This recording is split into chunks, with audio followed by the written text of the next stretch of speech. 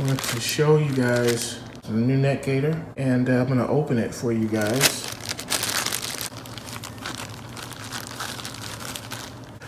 Look at that.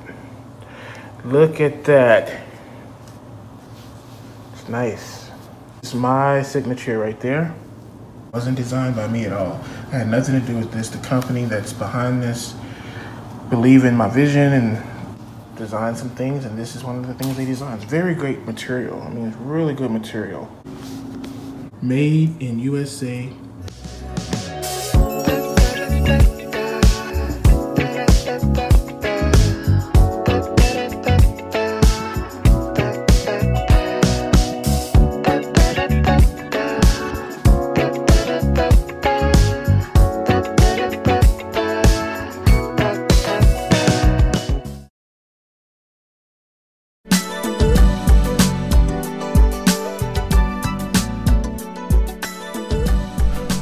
Welcome to the Carl Jackson Podcast. Season 5 begin right this very second. Welcome to the Carl Jackson Podcast. I am delighted and excited that you guys are watching us on CJC Television Network and listening on all podcast platforms. If you are just now seeing my face, we want to welcome you, and also the people of LA, channel 24.7. Thank you for watching us as well. We're excited about our guest today because our guest today is a legend. She should be actually not doing an interview with me because I'm not a legend yet, but she's amazing. She's done some amazing things. You know her from a lot of stuff. I'm not even going to say what she's done because you know her face, you know her name. Ananda Lewis, what is up? What up, Carl Jackson? How are you? I am great, man. I'm so happy that you're doing this for me today. You're a legend in the game. I look up to you. I'm learning from people like you. I didn't even know that till recently, so I appreciate it. You're a legend. Well, see, the thing is that people don't realize how many things you've done until you think about it.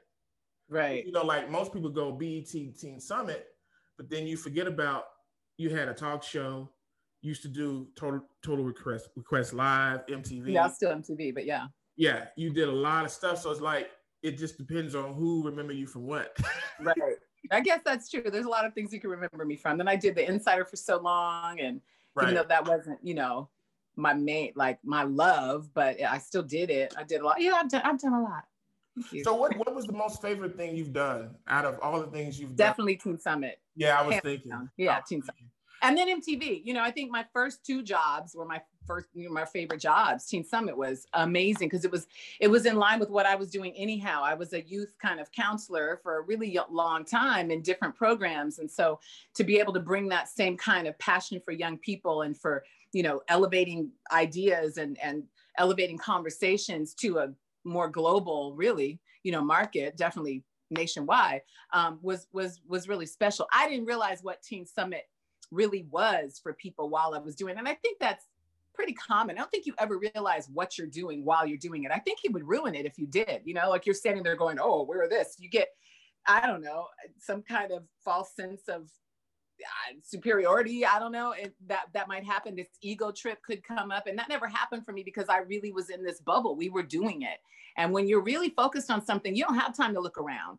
You don't have time to look behind you or around you or take assessment of how people perceive you. You're doing what you're doing. And that's how you know you're doing it well. When you're not aware of any of that other stuff, you're focused. And that's how it was. We were I know I was. Everybody who I worked with, I felt like they were too. So that opportunity to me is my first time really doing real TV. And I had done, I did the Shy video before at Howard, and I did another kind of really late night FM, I think it was called FM video show that I did for, a pretty long time. I was really creative about making money in college. I used to work at Tower Records. I worked for the dean's office. I held down like lots of jobs. I was a hustler before that's what it was called. You know what I'm saying? I was like hustling because I had to pay for school and I wasn't going home because they weren't going to help. My family had decided to stop helping me because I didn't want to go to law school, and that was kind of the deal. And I knew I didn't want to be a lawyer at the time. Now I wish I was like, dang, that would have been awesome. Yeah. But anyway, at the time I wanted to be a teacher. And they were like, you want to be a teacher? Like a teacher? So I was doing things that I felt like in my heart, was where I needed to be. And I had to support that myself. So I was just doing jobs, and I took that effing video job. It was also fun, and I love the people I worked with, but I had never had any desire to be on TV. I just could always do it pretty naturally because I can talk pretty easily. I talk a lot, and I can talk about anything off the top of my head. So they were like, that works. And that's pretty much why I kept getting hired. That's why MTV hired me too, because they wanted someone who could do live TV really well. And to do live TV, you have to be able to think, talk, interview, listen to other people all at the same time and not have anybody know that's what you're doing. It has to look easy. So, you know, that always benefited me in my life. But yeah, MTV and Teen Summit, favorite jobs. Definitely Teen Summit #1 though. Now, how did you get the Teen Summit job? I read somewhere where you kind of hit on it in your answer, but you actually wasn't even looking to get into entertainment. You were like just looking for some money. Yeah. Is that really true? Yeah. So how did you get the I had to support myself because, like I said, my family kind of cut me off. They were like, all right, that's it. You've graduated. You won't go to law school. Do your thing. You're on your own. I was like, dang, okay, well, what am I going to do? And I was doing this youth program that summer, the Youth Leadership Institute, Mayor Bear's Youth Leadership Institute in DC, where I went to school because Howard University, HU. And I just, let's see, Keith Lawson and Mike Anderson, two of my friends back then. Keith Lawson just told me his story because he remembers it way better than I do. My story was very limited. I was like, oh yeah, you got me the audition. And then they hired me. He was like, girl, right. That's not all the way what happened. Apparently BT didn't want to hire me because I was so unknown. I was just this like completely fresh face. No one had ever seen me before. I wasn't someone who was on auditions and trying to get into it. I was basically doing the opposite. I was like, I'm trying to go be a teacher and I need to make some money to support that because I'm not going to make any money. So I was applying for Teach for America and I was working for this Youth Leadership Institute, and Keith called me. He had talked to me about other opportunities. I had auditioned for something else at BT and didn't get it. I was too young. And then he said, well, there's this other show, Teen Summit. And I was like, well, what's that? Because I didn't have cable. I wasn't paying for cable. I didn't know what it was. And he explained to me what it was. And I said, that sounds like what I'm doing right now in the summertime. I'm like, this is my teaching job. Let's do it. So he got me the audition. I went in and apparently blew them away. Like, I didn't know all this until a month ago. Blew them away because I was a natural at it. Like, I could read, I could talk to people. I had a speech impediment till I was 8. You'll hear it slip up every now and then when I talk too fast. But my mom put me in speech therapy for 3 years. I worked really hard to get rid of this lisp, and I couldn't say R's or T's or L's. So I really had a hard time talking as a little girl. And so when my mom invested in, you know, me being able to just speak, once I got over that speech impediment, I never shut up. Like, my sister will tell you, I never shut up. You still talking, right? Yeah. And so for me, talking became like second nature and one of my favorite things to do because I couldn't do it for so long. I was so bad at it for so long. I got made fun of for my lisp and all my other speech impediments. And so once I rid myself of that, it was like freedom, and I could read out loud in front of class, and I could talk to people without being laughed at. And so that really did become a strength of mine, right? So for work, I mean, it was just the perfect thing to have a strength in, right, for TV. And when I could go in there and read the prompter easily. Oh, so one of the things I had to do with the speech therapy was speed reading. My mom also got me into speed reading because they kind of go hand in hand, right? I would read too fast in my mind and trip over the words coming out of my mouth. So I needed to regulate it better. So she got me into speed reading as well. And so I could read that teleprompter as it flew by, and I could remember what, even like I could go a line ahead and remember what the next line said before, you know, it was crazy the way I even look back now and I see other people struggling with teleprompters and that kind of stuff. And I go, that is so easy for me. I never recognized it as like a gift. I thought everybody could do it. But I see why I kept getting hired, because I could really do live TV. You didn't have to tell me much, right? You could give me bullet points on a card, or you could scroll a prompter real quick, and I was good. And I guess that was the skill, you know, that was something not common. So that was part of the audition, reading the teleprompter. Then talking to the posse was part of the audition. Well, I did that every day. Like, I just came out of doing that. It was crazy. It was like, it was really lined up for me. God was just like, this is what you're supposed to do right now. Here's your check, right? It wasn't that big of a check because it was BT in the 90s. It was a BT check. Listen, it was better than what I had. Better than what I had. So it was just all a huge blessing. And, you know, it's funny because you're in the middle of stuff again, like in the middle of it, you don't really recognize it. I didn't recognize it as this big blessing. And I certainly didn't realize that TV and that show was such a big deal for other people. When I started getting really popular or like famous from it, that scared the mess out of me. I was like, what is this? This is not teaching. Like, I didn't expect that part. I really didn't. And I think it became something that was more of a problem for me than I expected it to be. What was the problem out of it? What was the problem for you? What was it? I had a lot of stalkers. And I was really fearful a lot of the time. So I lived in a bit of like, it made me really paranoid and super private, because people were just, all men especially, were just always on me.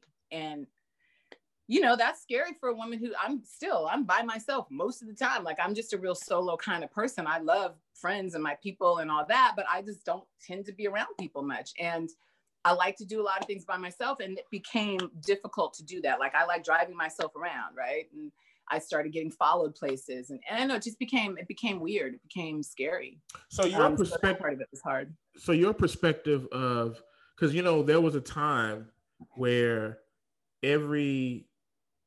I would say every man, but definitely every Black man in America, their two hot women were Ananda Lewis and Halle Berry.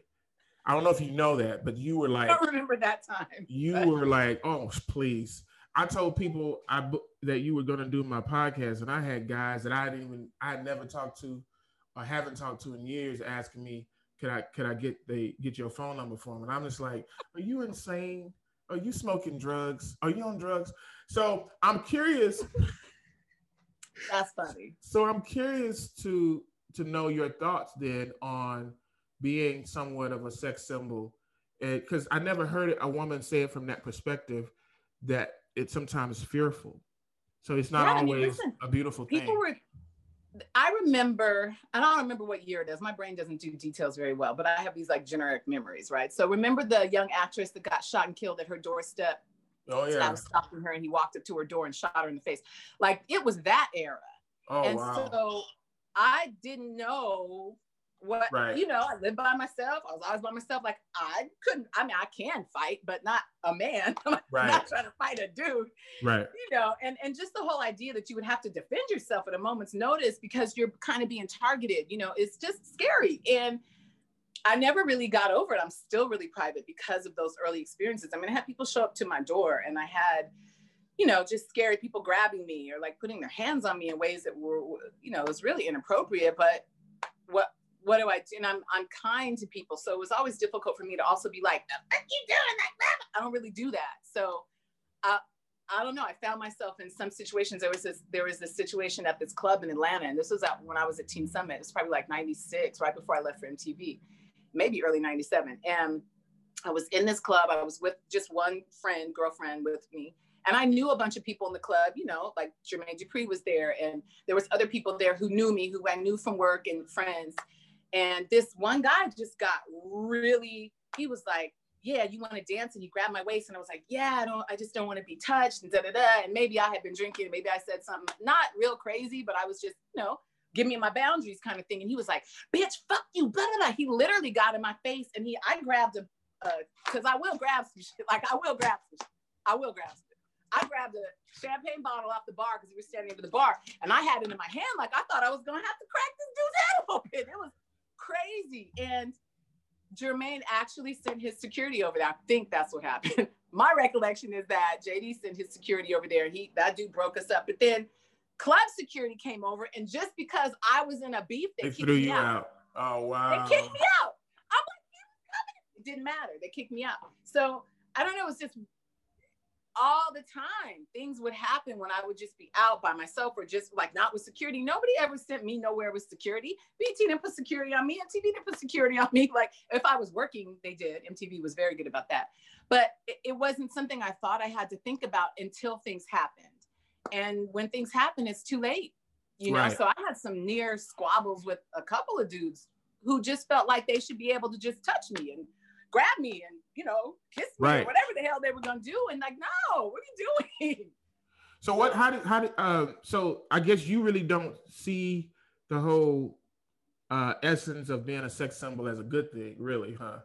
I mean, I remember being named one of People's 50 Most Beautiful. Yeah, And things I kind of remember that shifted too at that because moment for it me. was it was on my wall. Don't tell nobody though. Well, thank you. But to me, you know, a shift really happened then, because I wasn't raised with that. I wasn't raised with, oh, you're so pretty. Oh, you're so cute. My grandma didn't let people say stuff like that to me, or my sister, who's also, you know, beautiful. And she wasn't about that. She was about, what do your grades look like? What do you know how to do? Come with me to collect these rent checks and figure out how. She wasn't about that pretty stuff. And so I wasn't about that pretty stuff. Right. And because of that, I mean, I guess I got it from other people. They'd say, oh, you know, when I was grown and out the house, oh, you're this or that. But I never really believed it, because I wasn't raised thinking that. And I wasn't raised believing that was valuable or important or, you know, and I got preyed upon a lot because of it. So it was something I definitely shunned, because I was like, oh God, this again, like, I'm so smart. Like, give me a chance to show you who I am without it being about, but let me also say that I know being attractive in other people's, you know, standards got me in some of these doors. My personality, my intellect was able to keep me in the room, but I'm not undermining the fact that, you know, being attractive was valuable for me in my life. I don't want to, you know, downplay that. I know that it's important. It's just something that I was never fully comfortable with and didn't fully embrace. So when it came time to be like the it girl or the sex symbol, I was like, oh, Jesus, like, leave me alone, you know, just because it had caused so many problems in my life up to that point. So I've been around you in person. You're a very beautiful lady in person. Have you ever had women be jealous of that? I've had women hit on me. I guess I've had women be jealous, but women don't really go, I'm jealous of you. You know, they just try to undermine you in other ways, you know, But yeah, I've experienced that, but I experienced that like in high school, junior high. I was used to dealing with that. I think the upside right now for me, like in 2021, women are so different. Like the energy of women is so different. I'm so grateful for it, because there wasn't that same level of sisterhood and camaraderie and, you know, supporting each other.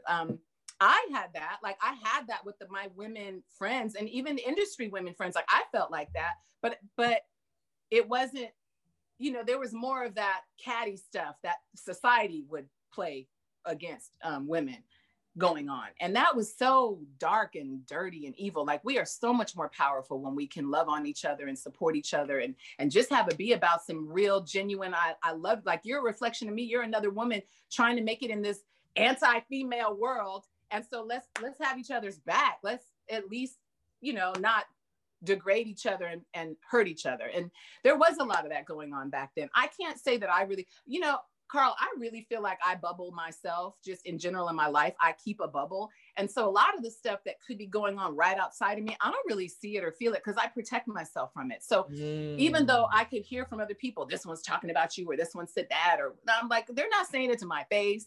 So what do you want me to do about it? Like, I'm not wasting any time on someone who won't say something to my face. Dealing with, like, that's crazy to me. I don't even live like that. So people have a problem with me. They can either tell me or not.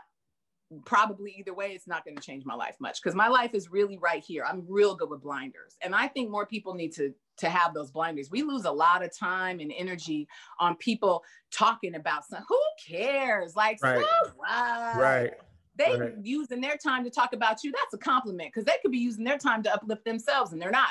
So they need to do some personal work, clearly. And you need to just keep it pushing. Like, that's not even how I'm going to spend my energy. And I haven't really had problems like that I'm aware of, you know, that I personally had problems with because I don't give it that kind of attention. I just won't. Yeah, I was just telling a friend of mine today, we were talking about how in this day and time, I've never known this many men who have gossip blogs. And I've never seen that much in my life. My grandfather, he owned 2 businesses. He would get up at 4 a.m. He would do his work. He smoked cigars in the afternoon at 6 after dinner. And then after dinner, he would do more work. What kind of work did he do? I never remember him gossiping. He had a dry cleaner and he had a couple of shoe shine. Oh, wow. He was like work. That work. Yeah. I remember he never gossiped or talked about anybody. Because it's a waste. Listen, how would he have time to do everything he did if he was talking about somebody else? That exactly. If anything, he gave compliments. He would give compliments would praise people because he said his motto was, "It's nice to be nice." That was his motto. Yeah. It's nice to be nice. Oh, you come from good people. So, well, you can tell that. I said you come from good people, but I can tell that. Yes, thank you. So let me ask you this: the San Diego, you used to compete or be a competitor as a model, right? No. So that was wrong. What I read. Where'd you read that? I read that you entered competitions or something for modeling. I was 8 years old and I saw this flyer. Yeah, it wasn't like I was grown. Oh, okay. I was 8 years old and I saw this flyer for Little Miss Black San Diego. And there was something in the prize. I can't even remember what it was, but it was probably money. Because you love money. Away some money. And I was Give me some money. Right. What? Y'all got a bag? I'm coming. Right. So I wanted to do that. And I went now to I know how to get her. school. Now I know how to get her to CJC. Just get the bag right. Right. Like, I'm sorry. What's the fee? Okay. Yeah, exactly. Listen, hey, because I didn't do jobs that had residuals, that people still get. I did jobs that were live. My money is spent and I'm always, looking to make more. So I didn't have that kind of cushy situation. Right. So I went into the Little Miss Black San Diego pageant. And this was right after my speech impediment cleared too. And I was feeling myself. I was like, I could talk. Y'all can't stop me. I was on one. I begged my grandmother to let me do this pageant. She had to take me to all the rehearsals. She had to make my dress because she wasn't going to spend money on a gown. She was going to make it because she was an amazing seamstress. And so it was just this, I don't know why I wanted to do it, but I had a great time. I won and I got the money. I got the check. So I was like, hey, that worked. But it was a really great experience. Like for a kid who had a speech impediment, who wasn't like in the mirror all the time, it was such validation, It was like, okay, I can talk because they asked me questions, I could speak well finally. It was fun. I had a great time doing that pageant. I never did another pageant in my life. It wasn't like it started me on the pageant route, but it was that one thing. It was about that check and the fun, and that was the last time I did it. Wow, that's crazy. So talk a little bit about your grandmother. You seem to be very, very close to her or was close to her. What was she like? What did she give you? What values did she give you that you carried throughout your career? Because you've had a very, very amazing career and it's not over. So what has she taught you that has kept you and got you to this point and will continue to lead you the rest of the way in your career, your path? Oh gosh, my grandma so my mom and dad divorced when I was 2. And when I was about 3 or 4, my mom decided to move back to San Diego. I think she had tried it on her own, tried being a single mom, 2 daughters and no help from her ex. And so she just was like most single moms, like, I can't do this by myself. It's too hard, even back then. And so my grandma was, always there for her family. And she said, yeah, come on back home. So we moved back into the house my mom was raised in that my grandfather built. And my grandmother and my grandfather had, divorced when my mom was probably just out of high school. They waited till both their girls were done with high school. So they'd been divorced for a long time, but my grandma was still in the home. She still ran the business and my grandfather had moved. I think at this point, my grandfather was still alive at this point, but he didn't live in San Diego. Anyway, we moved in with my grandmother.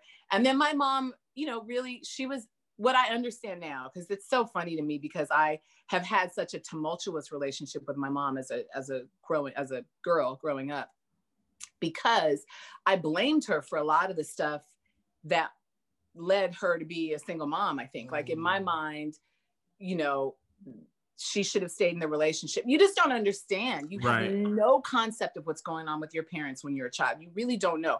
All I knew is my dad was gone and I was in this new situation. And so it must have, my mom so it must be her fault, right? Like it's kid logic. It doesn't make any sense, but it's kid logic. And so I don't know, I think it created this resentment toward my mother from me. That didn't really show itself till I was more of a teenager. But anyway, my mother was dealing with all these issues I could not have understood, that now as an adult who's been through some breakups and some heartache, I can understand it now. And your mom. And my mom, right. No, I said, and you are a mother. And I'm a mom, right. I understand it from a single mom's perspective too. And she just needed a break. She, I can imagine her at that time just being overwhelmed and needing to get away. And so that's what she did. She got away. She went out of the country for what to me as a little kid seemed like a year, but you know, your time ain't right either. You don't know what, how many months has passed. It ended up, maybe it was like 6 months or whatever, but it felt like a long time to me. And I felt that abandonment, right? I felt that gap of this person who'd been like, I was a breastfed baby till I was 2 or 3. Like she took great care of me for all those early years. And then poof, you're gone. And not being able to understand it as a kid, I think I built some resentments. And so my grandmother was this mother figure for me, you know, that was just consistent and always there. And my grandma was hard, like she wasn't like some loving, doting grandma. She was like, well, whoop your ass. She was hardcore, but she was there, you know, and that tough love, you still are bonded to the person who gives you that, because it's the boundaries that we need as children. And, you know, she did all that stuff. And so my grandma was a single parent, I'll say, like single grandmother, even raising my sister and I, helping my mother out. And I saw her, like I said before, collect rent. She was a business owner. She turned the store that she and my grandfather had into a rental property. So she rented it out. So my sister and I would go with her every month to collect her checks. She owned apartment buildings and this property and that, you know, she was constantly doing, she was like boss before boss was boss, right? And that's who I had as an example.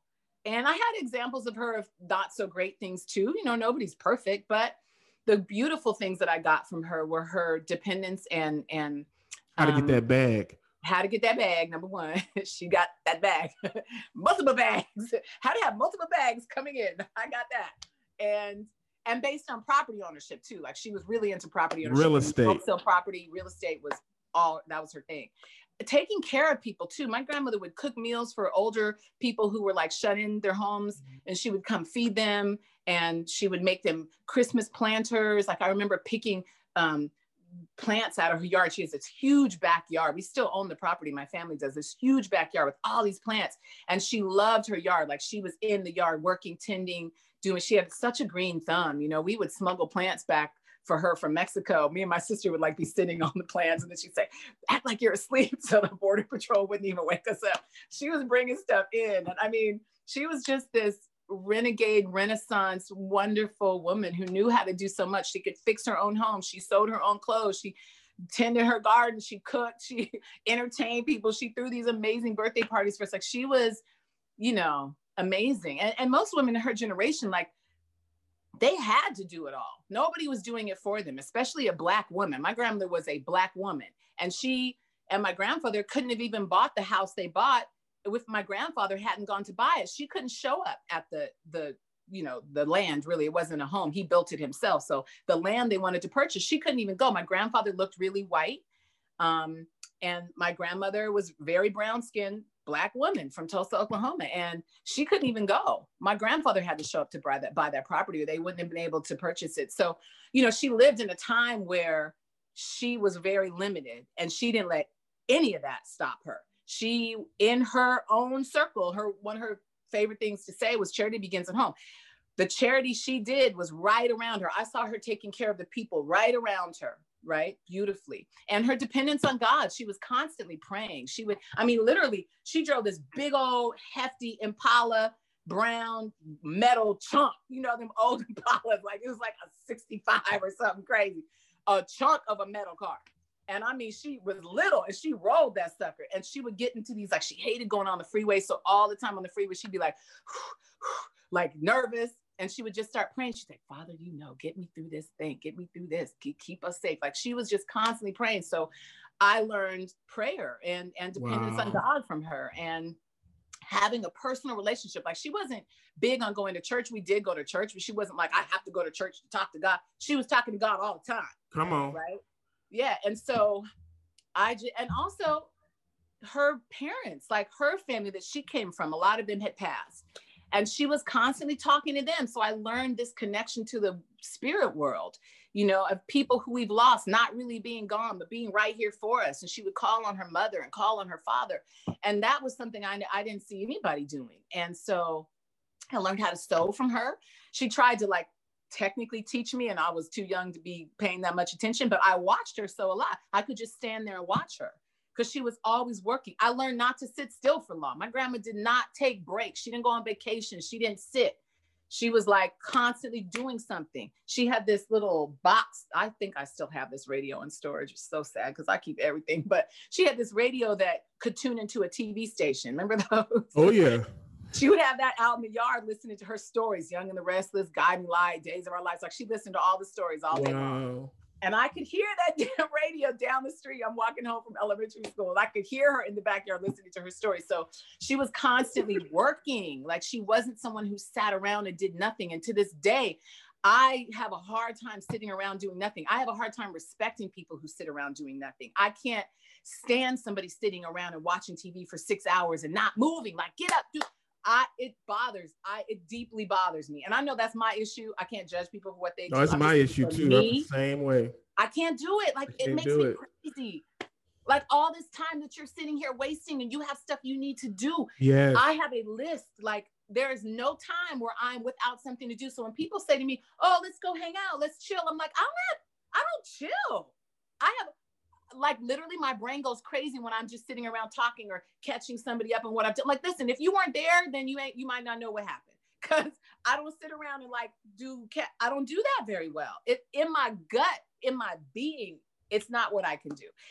And it does make it hard in some of my relationships because I think people expect you to just like you're my friend, so you're gonna call and catch up. And I don't do it well. And it comes from a very early experience for me where my grandmother like shunned that. She hated lazy people, and was not one. So I just came away with so much being raised by her. And, the reason I stopped work in 2001, when I was doing the talk show, there was a lot of reasons, but the main reason I left New York, because I would have just stayed there, gone back to MTV. They offered me my job back when the show looked like it wasn't going to continue, which thank God, because I was so sick of doing that. But we're going to talk about that. We're going to talk about that. You want to talk about that later? Yes. I'll just say this for right now, though. The reason I went home was because she poured so much into me. Like she stopped her retirement years to take care of my sister and I, right? The only reason I had the childhood I had was because of her. And I just could not imagine her dying in a nursing home by herself, not able to really sow what she planted, and what she planted was in me and in my sister and in our family. So I always get emotional talking about it because I see what it could have been. And for me, the choice was clear. It was like, I'm going home because there's no way I'm not going to be there for her. There's no way. And there's not many people on the face of this earth that could ask me to do that and have me say yes. She was probably the only one. And I did. And it was the best 2 years of my life, taking care of her, the end of her life, because of everything that she poured into me. It was like, I got to pay her back. And how often do you get to do that? Like, how often do you really get to give back to someone who gave you everything? Usually we just sit in this desire to give back to them, but I got to really go do it. And it's one of the things I'm proudest of in my life. That's beautiful. And I bet it probably means so much to you, considering the fact that your childhood was very difficult, and she took you in as if she birthed you. Yeah, she really did. It was like a and second she was a mom. nurturer like that, Right. And I saw her taking other people in too. Like I was like, oh, it ain't personal. This is just what you do, right? You taking dogs, you taking cats, you taking. You should do comedy. She takes care of people, She took care of people, and that's what she did. And it was beautiful. It's this long lost art, I think. It's faded. We don't take care of each other like that anymore, and maybe there's a reason for that. But I know it took a lot out of her. I know it was stressful for her, but I know in the end she was really happy that she also felt taken care of, because we talked about that a lot. In the 2 years I took care of her, we did everything together. We prayed together. We fixed my mom's kitchen together. Like she was still about it. She was like, listen, this body is failing me, but my spirit is strong. Yeah. And it was beautiful. It was like just amazing full circle, That says so much about you though, as a person, to basically leave Hollywood for a minute and just become a caretaker. And it's weird because I don't think I know a lot of people that would have done that, because they get caught up in that part of whatever that is in Hollywood. Like the ego of it. Right. The ego of it. I never got into that part though. Yeah, so that part wasn't a big look for me, because I was like, I'm ready to leave. Y'all are driving me crazy. Right. Right. Let me go be normal again, because I love normalcy. I was craving it. It was the talk show whole thing was like too much. That was the edge for me. I was talk a little bit about the talk show, because you did one season, and if I know anything about talk shows, which I know a little bit, you got producers, you got directors, you got writers, you got bookers, you got. Yeah. So for you, I know that in itself was like, but then tell us your perspective of that. What was that like for you? And why did you, decide that, hey, I can't take no more of this, I'm out? One of the difficulties my grandmother and I have had my whole life, when she was, here and I was growing up, we're both Aries. I was born 3-4 days before her. I'm March 21st. She was March 24th. So my sister is March 22nd. Shout out to Wendy. So you know what kind of people we talking about. I know what you like. Trust me. So trying to tell me what I'm going to do, that's a problem. That's a whole problem. That's not a half a problem. That's a whole problem. That is an entire problem. That's a problem. It triggers things. Yes. And fires start within me that will burn your ass. And it's not pretty and it's not fun. And I don't care who you are. So me and my grandma were battling a lot, especially as I moved into adolescence. We had moved out of our house by the time I was like 9 or 10, but we still battled because my poor mom, I just ran all over my mother. I just had way too big of a personality. My mom was like really kind and gentle and soft. I was like, you don't stand a chance. You a pushover. My fire, yes, right. So I would get sent to my grandma's to get a whooping. All right. My mom she wasn't really big on she wasn't strong enough to discipline me. God bless. She wasn't strong enough to discipline me. And so my grandma still was the disciplinarian for a lot of it. And I say all that to say that my grandmother and I butted heads. So I was used to butting heads with people I care deeply about. So you're a stranger coming trying to tell me what to do. I don't even it's a problem. You don't even understand, right? You don't know, and it ain't even a problem. Right.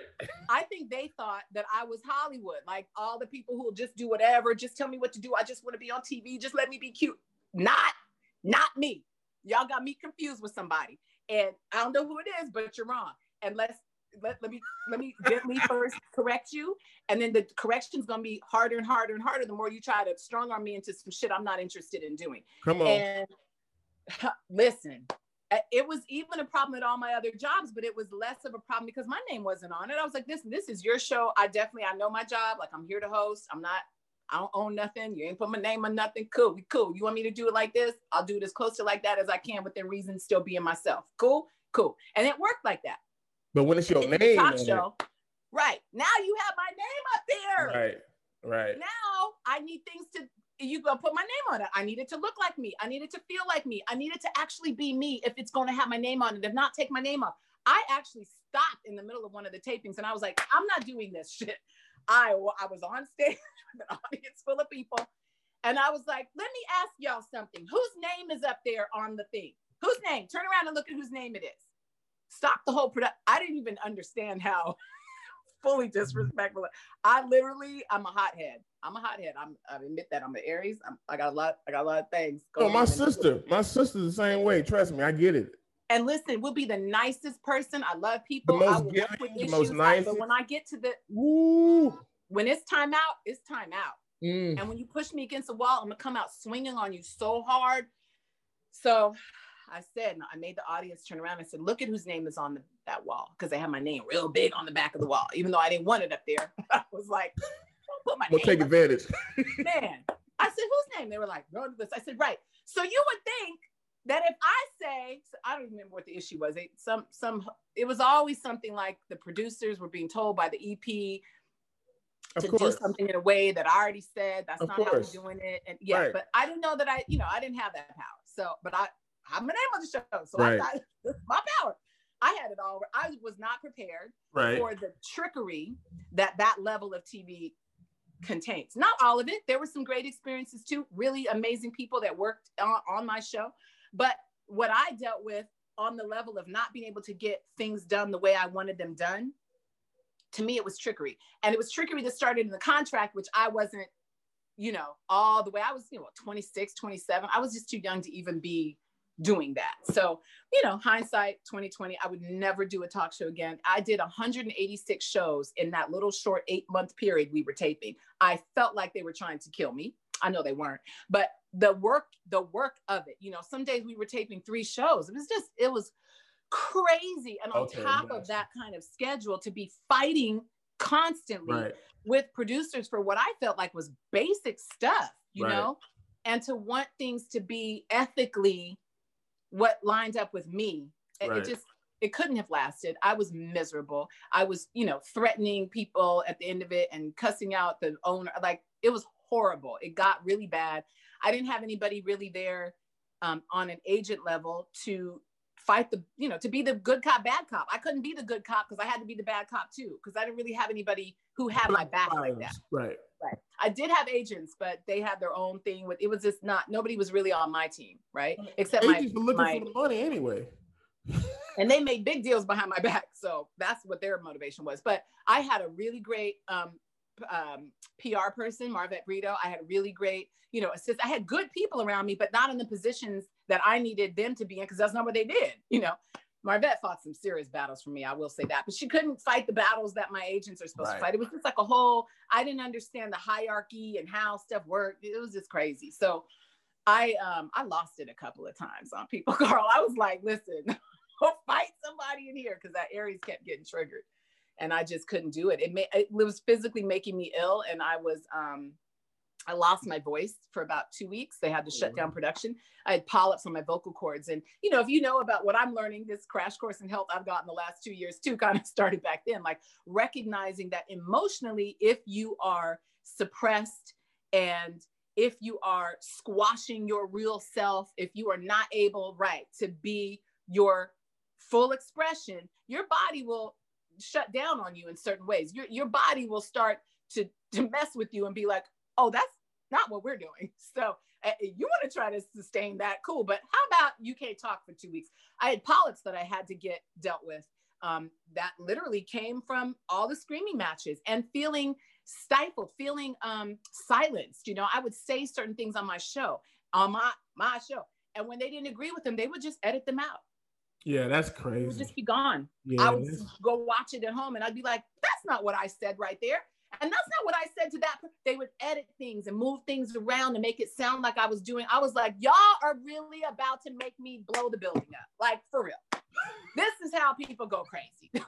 And I felt myself starting to slip. I was going through a lot of emotional stuff in my private life anyway. At the time, that was really challenging, but all of it was just layers too much. And I was the volcano about to blow up. And I said, listen, I'm either going to blow up and I'll probably be in jail. I'm going to ruin my life. And like a week after that thought, my grandma called and she was like, if you find me dead in the backyard by my favorite rock, just know that I went the way I wanted to go. And I was like, what are you talking about? And she told me what was going on and how it was like all this stuff going on too. And she said, I can't, live alone like this anymore. And the nursing home has been talked about. And I was like, oh my God, no. So I think I left in May of 2002. September 11th happened the day after the show launched. And even by September 11th, I was done.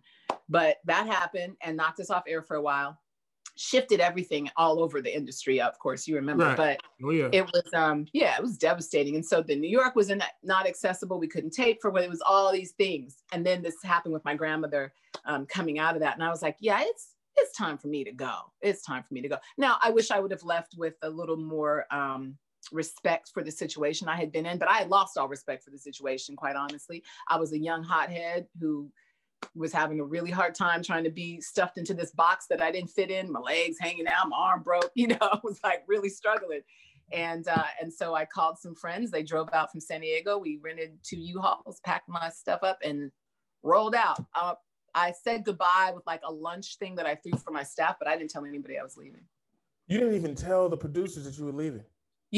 That's, to me, that's one of the bigger regrets in that time. Like I really should have handled it better, but I knew there were going to be ramifications and I just didn't want to deal with them. I was like, man, whatever. Y'all already know I'm miserable. I've been fighting with y'all every day. Like it's not going to be a surprise.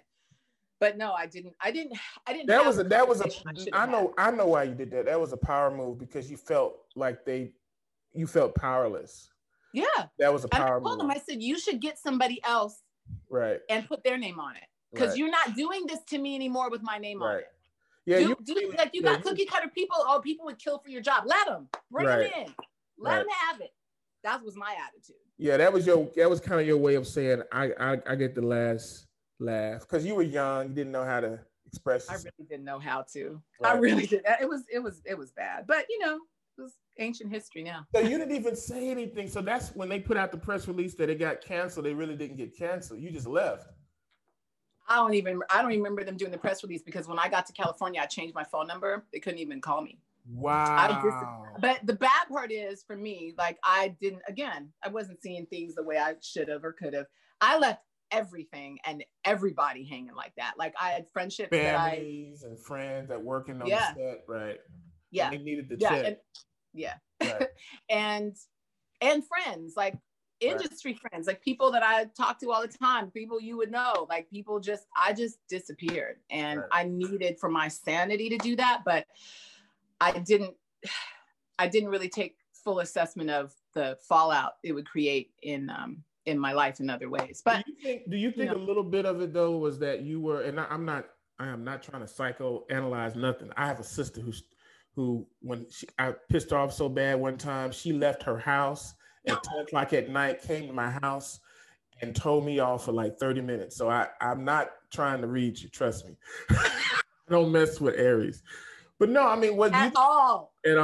But do you think part of it was because maybe you were a little bit afraid of how big you was about to get, even bigger than what you already were? And it was kind of like freaking you out a little bit subconsciously. I'm just asking subconsciously because they were going to give you an 18-year run if you had played the game. Maybe, they were going to make you the Jenny Jones, the Oprah. They were getting ready to do that.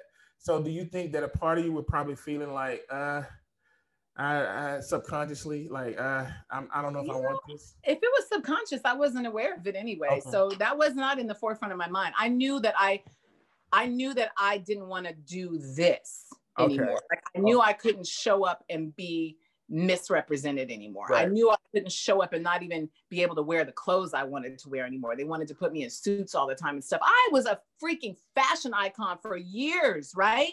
How are you going to put me in a suit?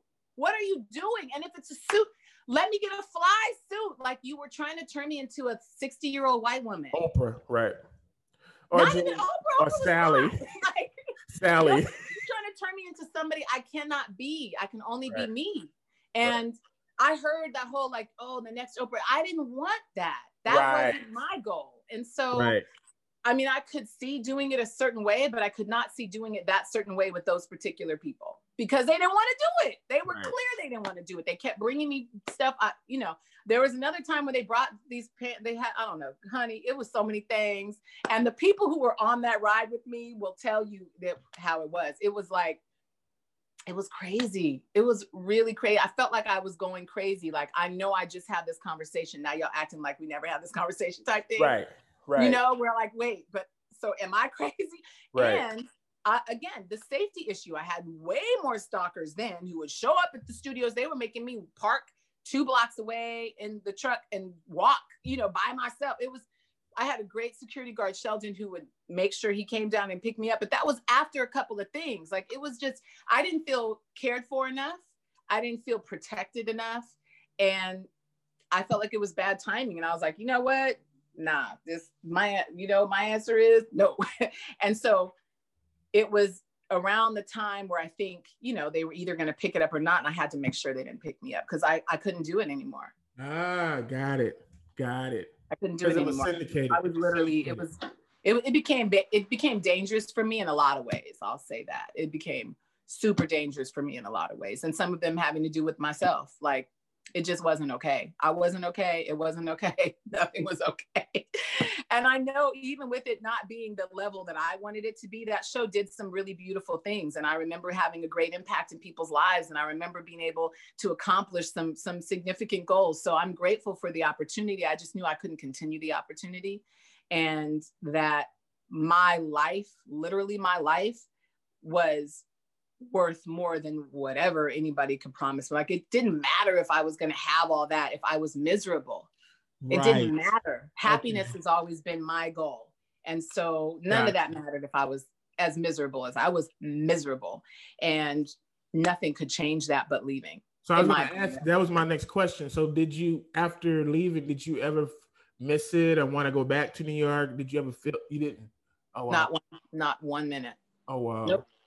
So because you really didn't like it. You know, at some point I think people have this idea that things are supposed to go on forever and ever and ever. That's not true. Like, some things are here for a really short season. Right. And then, you know, we see people trying to elongate the season and going too far, and now you're sick of them. You know what I mean? Like, people stay too long. Embarrassing themselves, right? Yeah. It's like, you trying too hard. No, just take a break. Like, just take a break. Just go sit down somewhere for a minute. And I just had a natural understanding that, listen, not for the sake of what anybody else thought, I needed a break. And if I kept pushing myself past this point, that was my breaking point. I was, you know what I was afraid of? I was afraid of what was going to happen if I pushed myself past that point. Because when I get past that point, I've worked really hard to be a nonviolent person, but my nature is to mess stuff up. My nature is to go after it. Like, right. Yeah. And I don't even want to be a fire starter like that. You know what I mean? I just don't. And when I see it coming, I have to choose to back away because otherwise it's going to be really super ugly. And I don't want to deal with the ramifications of that, knowing I could have stopped it. So for me, it was about to be, right. Yourself. Yeah. It was the best thing for yourself was to get out of there. Right. It was the safest thing for me, and the most sane thing for me. And I'm telling you, man, one day somebody will talk about it, but nobody around me is going to talk about it right now. You know, nobody's living forever. One day I'm gone. Y'all can tell the story once I'm not here. It got ugly, and it got physically ugly.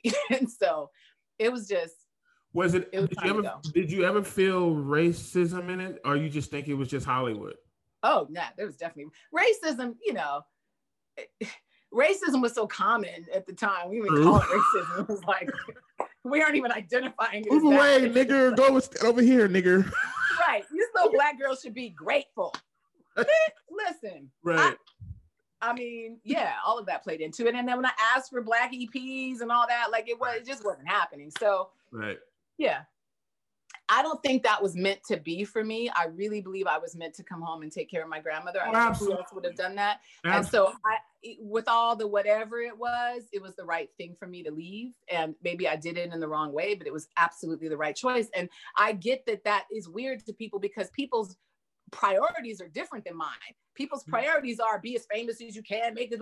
Okay, I do have a priority on making money, but be as famous as you can, do whatever you need to do to get the. I'm not going to do whatever I need to do for the bag. I'm going to do what I can do within reason and my own ethical standards. What I want to do, right.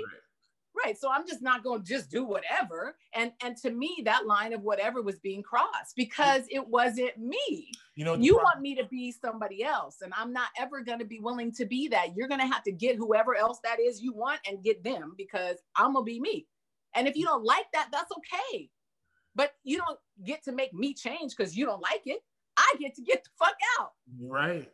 Pardon my français. You know what the problem was? I'm going to tell you what the problem was. The problem was they treated you like it was your lifelong dream to be famous. And it wasn't. Right. And they expected me to do whatever to hold on to it. They didn't know. And I was like, no, I have a very low threshold. Right. They didn't know you was just doing it for the bag, if nothing else. But you and for the helping people of it. And you wanted to have fun. I couldn't even do that much of that. And you wanted to have fun. Yes. You want to enjoy what you're doing. Yeah. And so that was the mistake they made. They thought you just was like most Hollywoodish people who I'll do whatever, make me famous. What? Right. No. You got me real confused. You have me all wrong. And then when they would find out from my own mouth, my own interaction with them, what it really was, they were like, oh my God, like that's what she's gonna do. Like, you gonna come here and really cuss people out? I am, because you won't listen to me talking right. You won't listen to me being calm and considerate and respectful. So now I got to take it to another level. And you don't think I'm capable of that level because you haven't been paying attention. I need to see that movie. I need to see that movie, you cussing out the president of King World.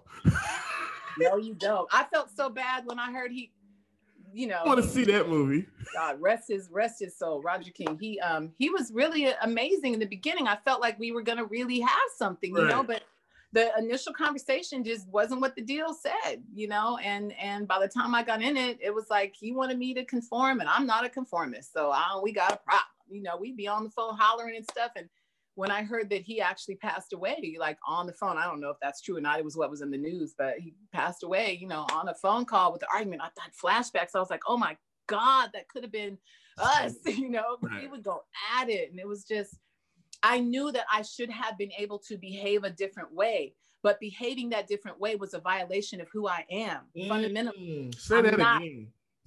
I knew I was supposed to be able to behave a different way, but behaving that way was a violation of who I am. I'm always going to choose myself. That's a t-shirt. I'm always going to choose myself because I'll get my own damn bag, but I'm not going to become something other than me for the sake of taking your money and doing things your way and playing nice. Damn that. I can't live with it.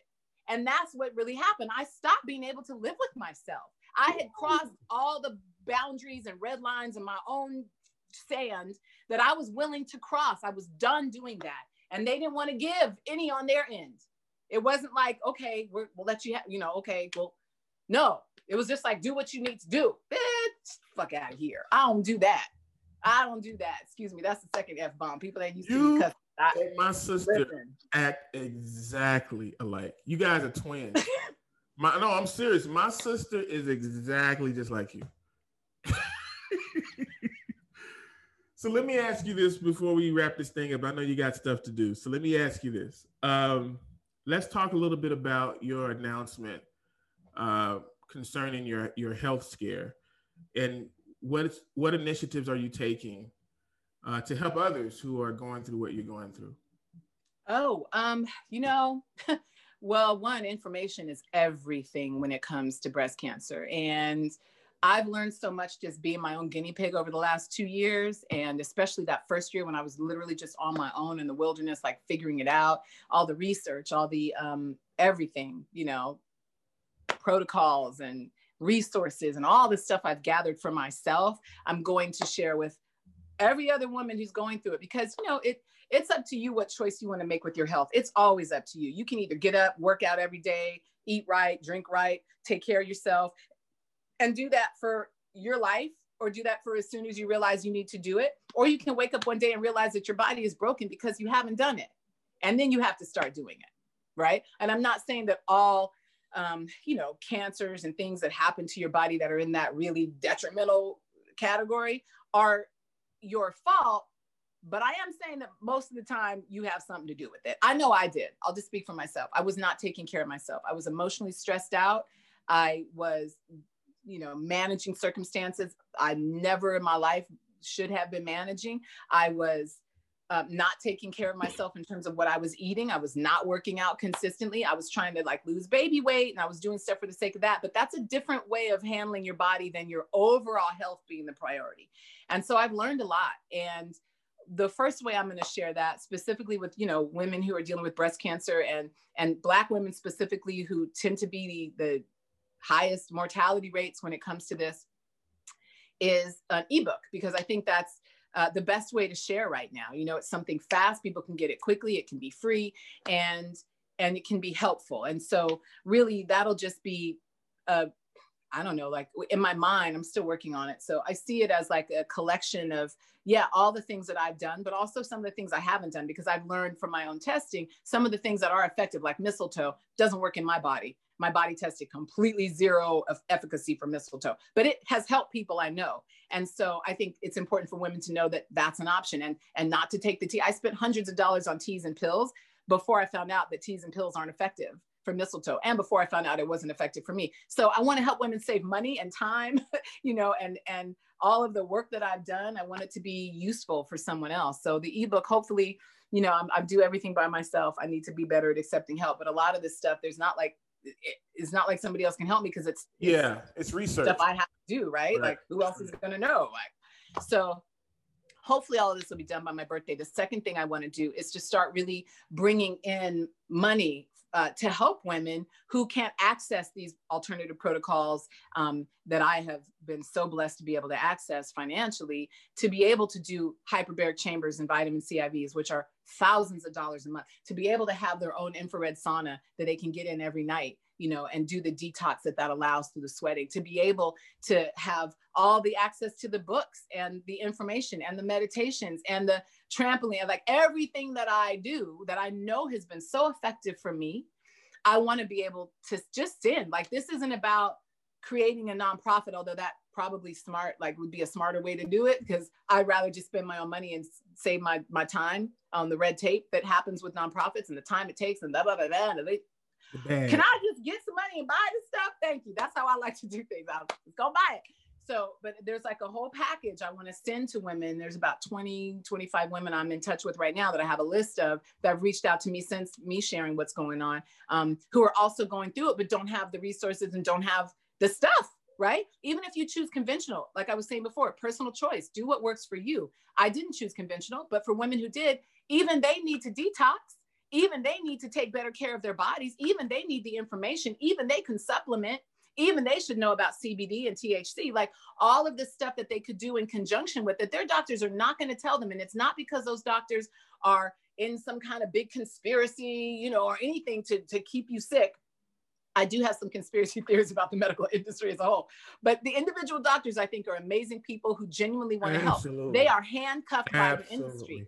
They're not allowed to tell you some of the stuff you need to know, right? And it's not their job. Like, you're not going to get nutritional advice from your oncologist because he's not a nutritionist. So it's up to us as individuals to be our own advocates and to determine for ourselves what we're going to do. The medical industry is a tool, right? And I don't mean that in a negative way. I mean, they're an asset, like a tool. Like, I'm a carpenter. I have a garage full of tools. All of them serve a different purpose. I don't expect my hammer to do what my drill does. And we have to stop expecting people, just because they have a white coat on, it doesn't mean they know everything. It means they know what they know. And what they know is valuable and vital, but it's not everything. And it's not the totality of what you might need as an individual to help save yourself. I want women to know that it's up to them to save themselves and to turn this around, because no one else can do it for them. And because I've learned that the hard way myself, I think I would be doing myself a disservice and my legacy on the planet if I didn't share it. If I didn't consistently and continue to be the person who I've been for, you know, your whole life and mine too, that you've been watching me on TV. I've given you the truth. I've given you information. I've tried to help your life, and I've given you something to learn and something to be inspired by. If I can't continue to do this through this experience, then it's a waste of my time. And I think I was given this experience for a reason, you know? So let me go ahead and step into it and do it.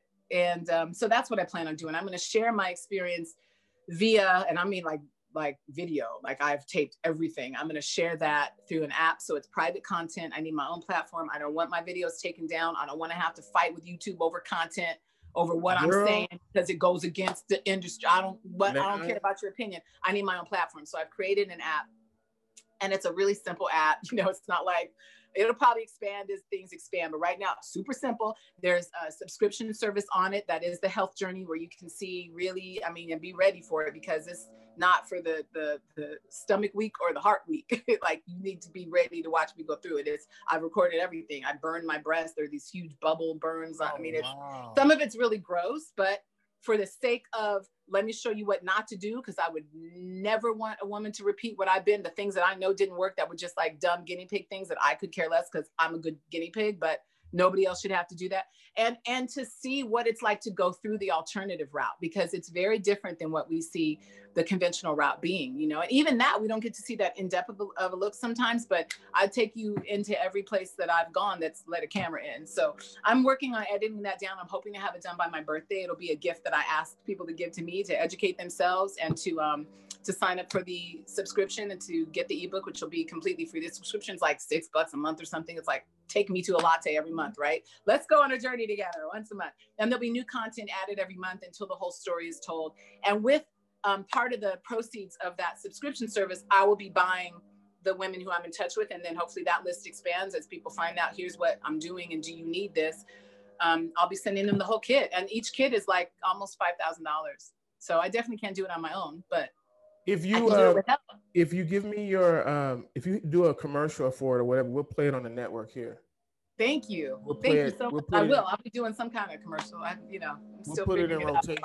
We'll put it in rotation because a lot of women need to hear this, and they need access. And there's stuff that they have no idea can help them. That's simple, like flax seeds. You know, if they have hormone positive breast cancer, flax seeds have been shown in so many studies, at least 3 that I've read myself, to be more effective than even tamoxifen, which has horrible side effects for your body. And that's like 30 grams. It's a lot of flax seeds, but there's ways you can get that in your diet. And we have to unlearn what we've learned, because we have been so miseducated. And we think just because we know it, it's true, but it's not. You know, and one of those things is our taste buds. Like, our taste buds are liars. We've trained them to lie to us. We've trained them to think that if it's sweet, it's good for you, or you want it. You know, we have to go with what we know we need to eat and then train our taste buds to eat that. And this is the genius of the human body. It will do what you make it do. I promise you it will. It does every time. It's just you're not making it do the right thing.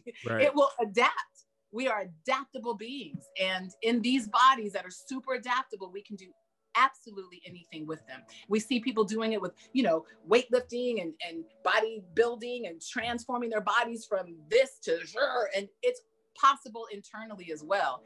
And so, you know, I'm living it, I'm doing it, and I want to share that experience. As we wrap it up, let me ask you this. How did you get into singing and carpentry? Our fundamental people are really important, right? Everything goes back to my grandma. So carpentry, I saw her fixing things in her home. And I was a kid who was just rambunctious, and I broke stuff a lot. And every time I broke something, she'd make me fix it if it was fixable. Glass, she didn't make the truck fix. But like her table that I kept breaking, she would give me a screw and give me her drill or her, you know, screw gun, and she would show me how to fix it. She's like, every time you do it, you got to fix it. So I just got in my mind that I could fix stuff. My brain worked like that early. I was able to take things apart and put them back together. Like I really have a mechanically inclined brain. So maybe she saw that, maybe she didn't. I think she just really didn't want stuff broken all over her house. She was like, I'm not fixing it if you broke it. Right. So she taught me how to fix things. And that passion for being able to fix things is really, I think that's when that started. I love the show you did on TLC. I watched it. It was really, really. Oh, thank you. Was that the While You Were Out? Yeah. I think I did. Yeah, and I did a pilot with HGTV that was much more like me fixing stuff. But yeah, it's really that's what I meant. I meant HGTV. Sorry. Oh, HGTV. Yeah, I said TLC. I didn't see the TLC show. I saw the HGTV show. Oh, okay. Yeah, that one was fun. Fixing the young couple's house. Yeah. That was dope. I love that. They didn't like my initial idea. My initial idea was, there is somebody in the yard. Sorry, I don't know if you can hear that. They're blowing the yard. But anyway, that didn't sound right. They're blowing the yard. They're blowing the leaves. In the yard. I wanted to do a show catering towards single moms that did these renovations for single moms, but they thought it was like not, I thought it was too narrow of a group. I was like, do you know who your viewing audience is? Because I can't be right. Anyway, it made me feel like, here I go fighting with these networks about what I want versus what they want. I'm not doing it. So I just was like, okay, we'll do it your way this time. But eventually, if I get to that, I'm really on this health kick right now. And I think that's what my calling is for now, but I might get back to that. But I still do carpentry. And I just really felt like I'm passionate about it. And I spent so much time on TV, and I loved my experiences on TV, but I wasn't passionate about doing TV, right? And it wasn't like the thing I thought I was here to do. So I was still searching for what that was. And I was at a house I was living in trying to create a shoe shelf for myself, like a rack of shoes. And I was having such a hard time. I've always owned tools. I've always loved tools. Home Depot and the tool section has always been my calm place. That's like my Zen place. I would just walk around and touch the tools and look at the new things. It would calm me down, especially during the talk show years. I would go to the 24-hour Home Depot in Jersey and just calm down. That was like my place. So that's always been my love. And so I just was struggling with trying to get this shelving made. And I finally was like, somebody has to be able to teach me how to do this. Like there has to be a class so I got online, started searching for it. And I found LA Trade Tech downtown had these weekend classes where you could come learn how to do like, they had one for cabinetry and like finished carpentry and stuff like that. And I was like, well, where's the one for shoe racks? And I'm like, well, what? I kept searching and finally found a class on like, it was carpentry 101, but something tools. And I was like, they need to teach me they're going to teach me how to do it. So it was really along that search that I found all the classes I wanted to take. I signed up I had this excitement building in me the more classes I clicked. Like the semester was going to start in like 2 months. And I was like, oh, I'm going to take this one. Oh, I'm going to take this one. I was getting excited. And I was like, this is how I want to feel all the time. Okay. This is what I've been missing. Right. This is, if I felt like this about work, I could show up every day and be happy, So I said, well, maybe this is what I need to do. So I was following my happiness. I was seeing it on the horizon, peeking out at me going, I want you, and I just kept pursuing it.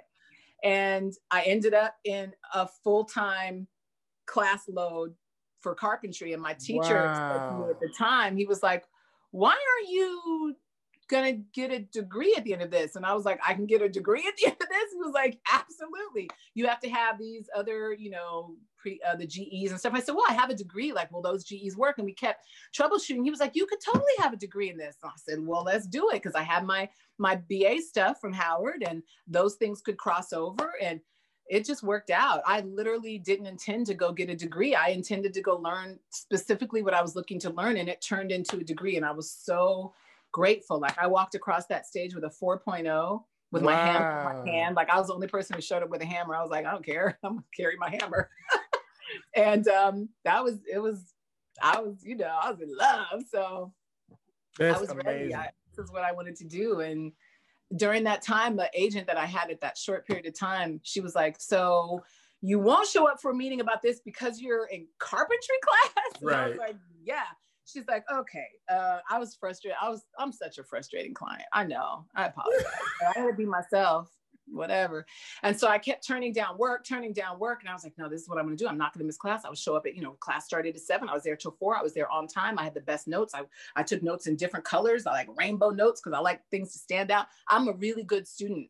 And I was a really good student for carpentry because I really love it. So when it finally came time for me to figure out how to get back to work, and I was, I had this whole tumultuous kind of personal life stuff, and I was coming out of this relationship, and I was about to just be figuring out how to take care of my child. And I was like, I gotta work. So what do I want to do? And I was dreading. I was like, I cannot go back to TV.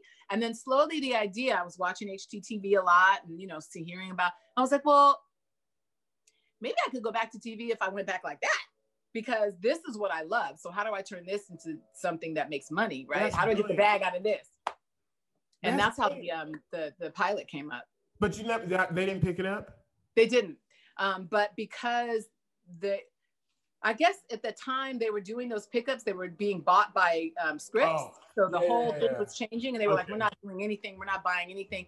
But they kept me on their radar because they liked working with me. And so when this other show came up on TLC, that was a reboot of While You Were Out, they were like, oh, she's perfect for that. So I kept working with them, and I still work with them. The show that I'm doing next with TLC is another Unexpected Tell-All from their teen pregnancy show. I don't know when it airs, but we just filmed it. So nice. TLC, I like them. They're a great network. That's and they have some really interesting stuff going on. But it's not carpentry, but still. I do carpentry, when I want to, because I have my tools in my garage. So I wanted it to be what I did on TV, but I'm going to do it regardless of whether or not it's on TV, right? So. And then you're singing. I love. I know you got to go in a second. You're singing. I want to talk about that real quick. Oh, when did you start singing? Probably when I was a little girl, because I would be. You do it for fun, right? You don't tour with it. You just do it for fun. Is that what it is? Oh yeah, it's just totally fun. We're not. Okay. Yeah, it's fun. It's music therapy, honestly. Gotcha. And there have been some songs that have come up that we all really like. Like it's my Jam Nation family. And it all started on the couch at my friend Ben's house, and Gotcha. he and my friend Lucas, they were just jamming. They were literally just, you know, music has always been the human language. That's Right. why it's so universal. It's why it goes global when there's good songs, because it really is a universal language. And so I think music is also very healing. It has been for me. And they got together because they were, you know, both having these crises kind of things in life, or maybe not crises, but just like difficulties. And when Ben brought me in, our sons connected at a Barnes and Noble around a Thomas the Train set. And they're within like 2 months of each other. So they're the same age, so adorable. They were like 3 years old and going, "You are my best friend now." And it was amazing. And then so Ben and I, like Ben is his son, and then I was there with my son. And we kind of like, you know, the awkward parent thing, like, "Oh, hey, our kids are friends now." Like, right. And so it was like, okay, hey, we should probably meet. And we said hello and started talking. The kids were playing at Barnes and Noble. I mean, and he was like, okay, well, clearly they want to get together and play again, because both the boys were like, "I want to see Langston, I want to see Liam." And so we were like, it's adorable, let's do it again. So we would plan these play dates. And the more I got to talk to Ben, who's the dad, he was like, we were going through all the troubles in our lives, you know, commiserating as single parents kind of. And he was like, you know, you really should come to this thing we do. It's jam. I don't know if you know, have any desire to do music, but it's really just this outlet. You can bang drums, you can get all this stuff, this frustration out. And I was like, well, yeah, you know what? I don't know that I can sing, but I imitate other people well. Because that's really, so to answer your question, I started singing when I was a little girl, because I've always loved music. Like everybody, you sing with the radio, sing in the shower, all that stuff. I used to sing On the Wings of Love at every family gathering every year. And they used to have to sit there and I would torture them and sing the entire song. You know, that song is long. And a lot of words too. Oh God, here she comes. You know, I was that kid, Aries. So, but I never took it serious. It was always just, singing feels good to me, right? And then so it graduated to like karaoke, and I would do karaoke, and I love like Alanis Morissette and Amy Winehouse and all these strong female voices, that I would imitate those. But my grandma played a lot of jazz in the house, and I listened to Dinah Washington and, you know, just classics in her house. And just all this music influence would happen. And my mom and dad were transcendental meditators, so I heard a lot of like Indian music with my mom too. And so I just had a lot of musical influences in terms of what I would hear. So when I was doing karaoke, I would do all those favorites from Alanis or whatever. And I started really getting good at imitating them, right? Just sounding exactly like them and doing it exactly. And then someone said, well, that means you can sing, because you can sing like them. And I said, I can't sing, I'm imitating Alanis. And I always kind of played it down, because I think people go, oh, if you can sing, you're supposed to have a music career. Right. No. What if you just like to sing? What if you just, right. You know, so everybody wants to make things like a thing. What if it's not a thing? What if I just enjoy it? What if I just like it? Right. So cut to, I would do karaoke because it was such a great outlet. It felt so good to get out there and just scream out some Alanis, right? And again, I was going through stuff. I needed this outlet. Then Ben tells me about Jam Nation. It didn't have a name at the time. It was just jamming on his couch. And I said, I can't do that. Like, do you guys do, you know, is it karaoke? Because that was all I was interested in doing, is karaoke. He was like, no, you just come, you sing. Well, what am I going to sing? How do I know what I'm singing if it's not karaoke? It's all been this evolution, right? And so it started from on his couch, and I would literally go in there and put a scarf over my head, because I was so embarrassed singing in front of people. I just couldn't do it. I could talk in front of millions of people, but I could not sing in front of like one other person. And what's funny is I had written songs before, and I love songwriting. I'd written all these songs, and I had friends who were like producers, you know, in their closets and stuff. They'd have a sound booth. And so I'd go in and go, I want to hear how this sounds. And it was really for the sake of making sounds, but I still wasn't like, oh, I'm trying to sing. I just loved writing. So I did some music with a friend, and I hated how my voice sounded on it. My voice sounded like weak and shaky, and I was still very embarrassed. Like I still had a thing, I wouldn't sing in front of people. So it's hard for me to belt it out like I did at karaoke. But then when Jam Nation came around, it's just a collective of people who love to create music together. And there was no pressure. It wasn't about, okay, now sing, or let me give you something to sing and do it like this. It was just like, whatever comes out of you, that's what it is. And it was freedom. It was freedom, and it was acceptance of whatever came out, you know? And then that allowed me this safe space to kind of deal with crafting what came out. And so like something could come out and I go, I don't like how that sounds. Let me try this. And it became this experimentation with my voice, using kind of the sounds that I knew I could create from imitating other people, but then making it my own sound, right? Like, well, what does that sound like if it just came out of me? If I wasn't channeling Alanis, what does that sound like, right? And so it was just literally like a 2-year evolution of being on this couch every Thursday, you know, and getting more and more confident and more okay with whatever came out, even when it sounds like shit, like it's okay, you know? And now here I am with this amazing group of musicians. Like they're real musicians. They really know how to play. And I'm kind of still just experimenting.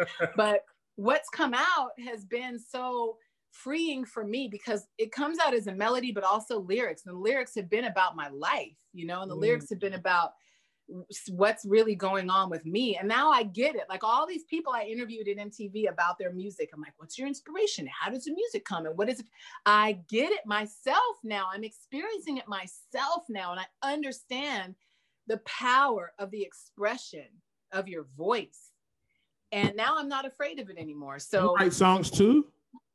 All the stuff that is on there I've written, like all of that is just me singing whatever comes up. Somebody will start, you know how the jam works, so somebody will start playing something and then my mind might, you know, I might get something come down, or sometimes I literally hear it and go, oh, and it just, I open my mouth and lyrics come out and melody comes out and all of a sudden we have this song. But yeah, that's all me. Wow. The jam stuff anyway. That's amazing. That's amazing. Okay. But it's spontaneous. And that's kind of the only way it works for me. When I sit down and try to write, nothing. I have to be in a room full of people who are just creating in the moment. And then whatever comes out, I have to capture it on record because I won't remember what it was.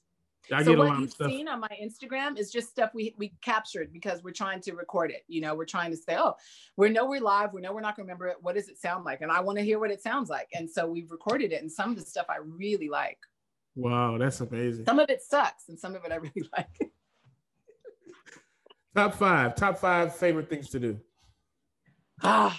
Definitely hanging out with my son. I created this amazing little boy along with his dad. And he is so much me and so much his dad. It's this beautiful little blend. And I love him. He's a fun kid to be around. Now he wants to play too many video games and I don't do that. So he's disappointed. You don't want to play with me. I'll play Legos. I'll play board games. I won't play video games. I just don't want to do that. And he doesn't get that many video games when he's with me. So, but just spending time with him and talking to him, he's such a smart kid. He's a smart ass too, like I was. So it's like, I'm getting it back. Now I'm like, listen, I called and apologized to my mom profusely a couple of weeks ago. It's like, I'm so sorry. Like, was I like this? Was this how I was with you? Oh my gosh. My son you should do, you know what? You should do stand-up. You funny. Did I? No, I can't. I'm too embarrassed to do stand-up. I could never do stand-up. But spending time with my son, he's almost 10. So, you know, that time is more and more valuable because he's going to be a teenager at some point soon. And he's not going to want to hang out with his mom anymore, probably. I don't know. I think we have such a connection that he's always going to want to just come hug on me. But I love him. We're going to the drive-in movie this weekend. So I'm excited. And then I'd say singing, with the Jam Nation. I need to probably exercise the singing with other people a little more because I am pretty much only feeling safe with this group of people. This is like my jam family. These are the people that I evolved with, and this is where I'm comfortable, right? But I feel like that limits me. You know what I mean? Can I evolve to a place where I can just do this with other people? I don't know. Right now, it's all jam, but I love them, and they're so amazing. They bring so much out of me.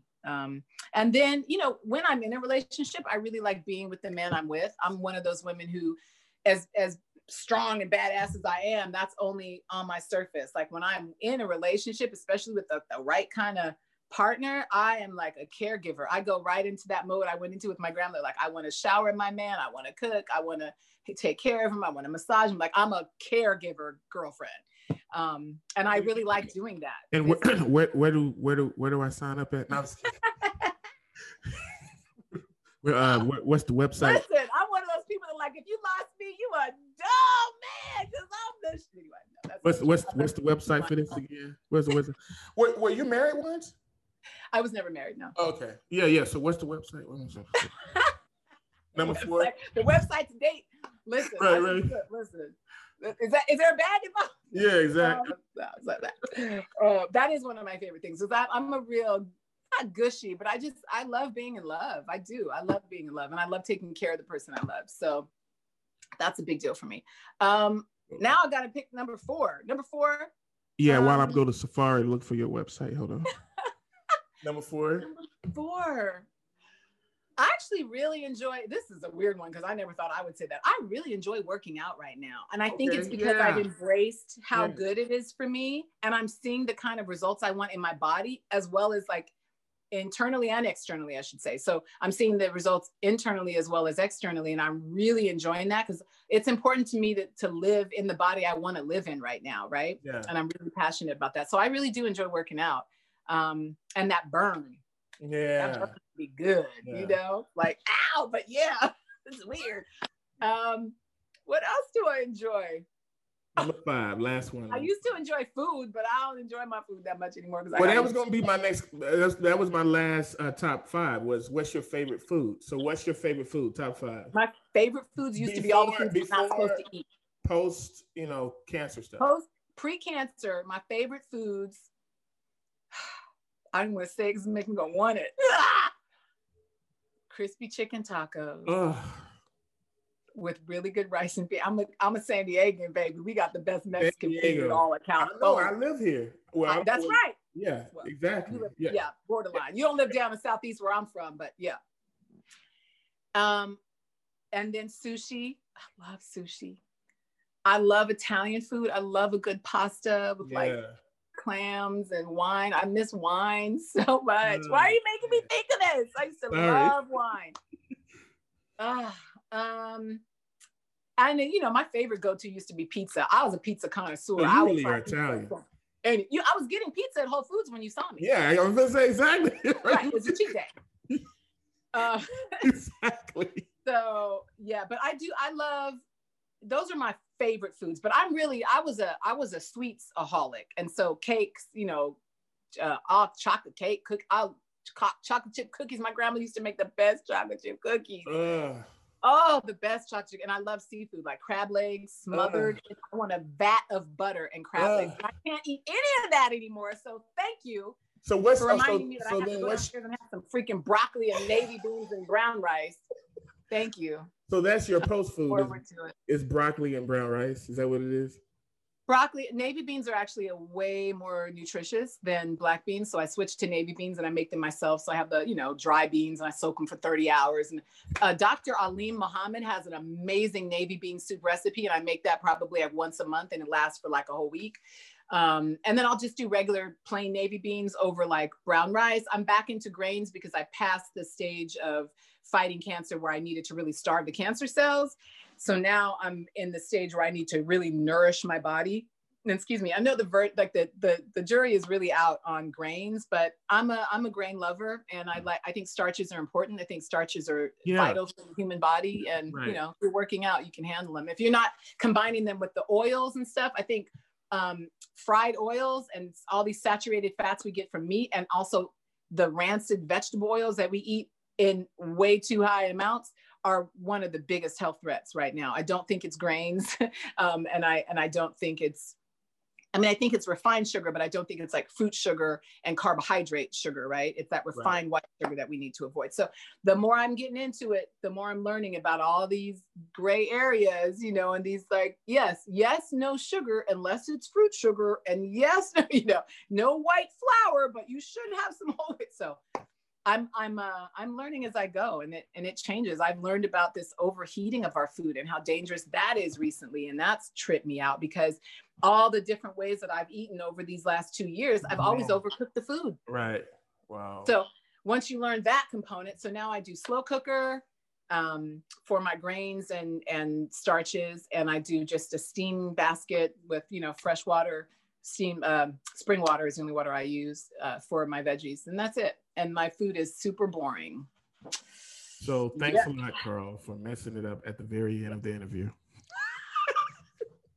The good thing is I'm really disciplined, and so I don't care. Like, if this is what it takes for me to live a long time, I'll eat broccoli all day. I don't care.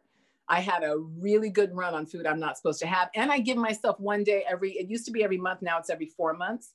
Because if you're doing the right thing most of the time, you can do the wrong thing once in a while, right? You can have a day where you lose your mind and have what you want, as long as you don't extend that day to be a week, a month, a year. You just keep it to that day. You can do that and then get back on track immediately. And I usually do like a detox cleanse, or I'll do a fast for 2 days after I've been bad, and I'll rinse everything out with water. Your body's adaptable. That works for you as well. So my mom used to, my mom would only let us eat sugar on Thanksgiving and Christmas. Wow. Good mom. After that, it was health food stuff all the way. Carob cake, I think it was called. Oh my God, my mom used to feed us chocolate cookies with honey, made with honey instead of sugar. And some of that stuff, the pecan pie with honey was actually pretty good.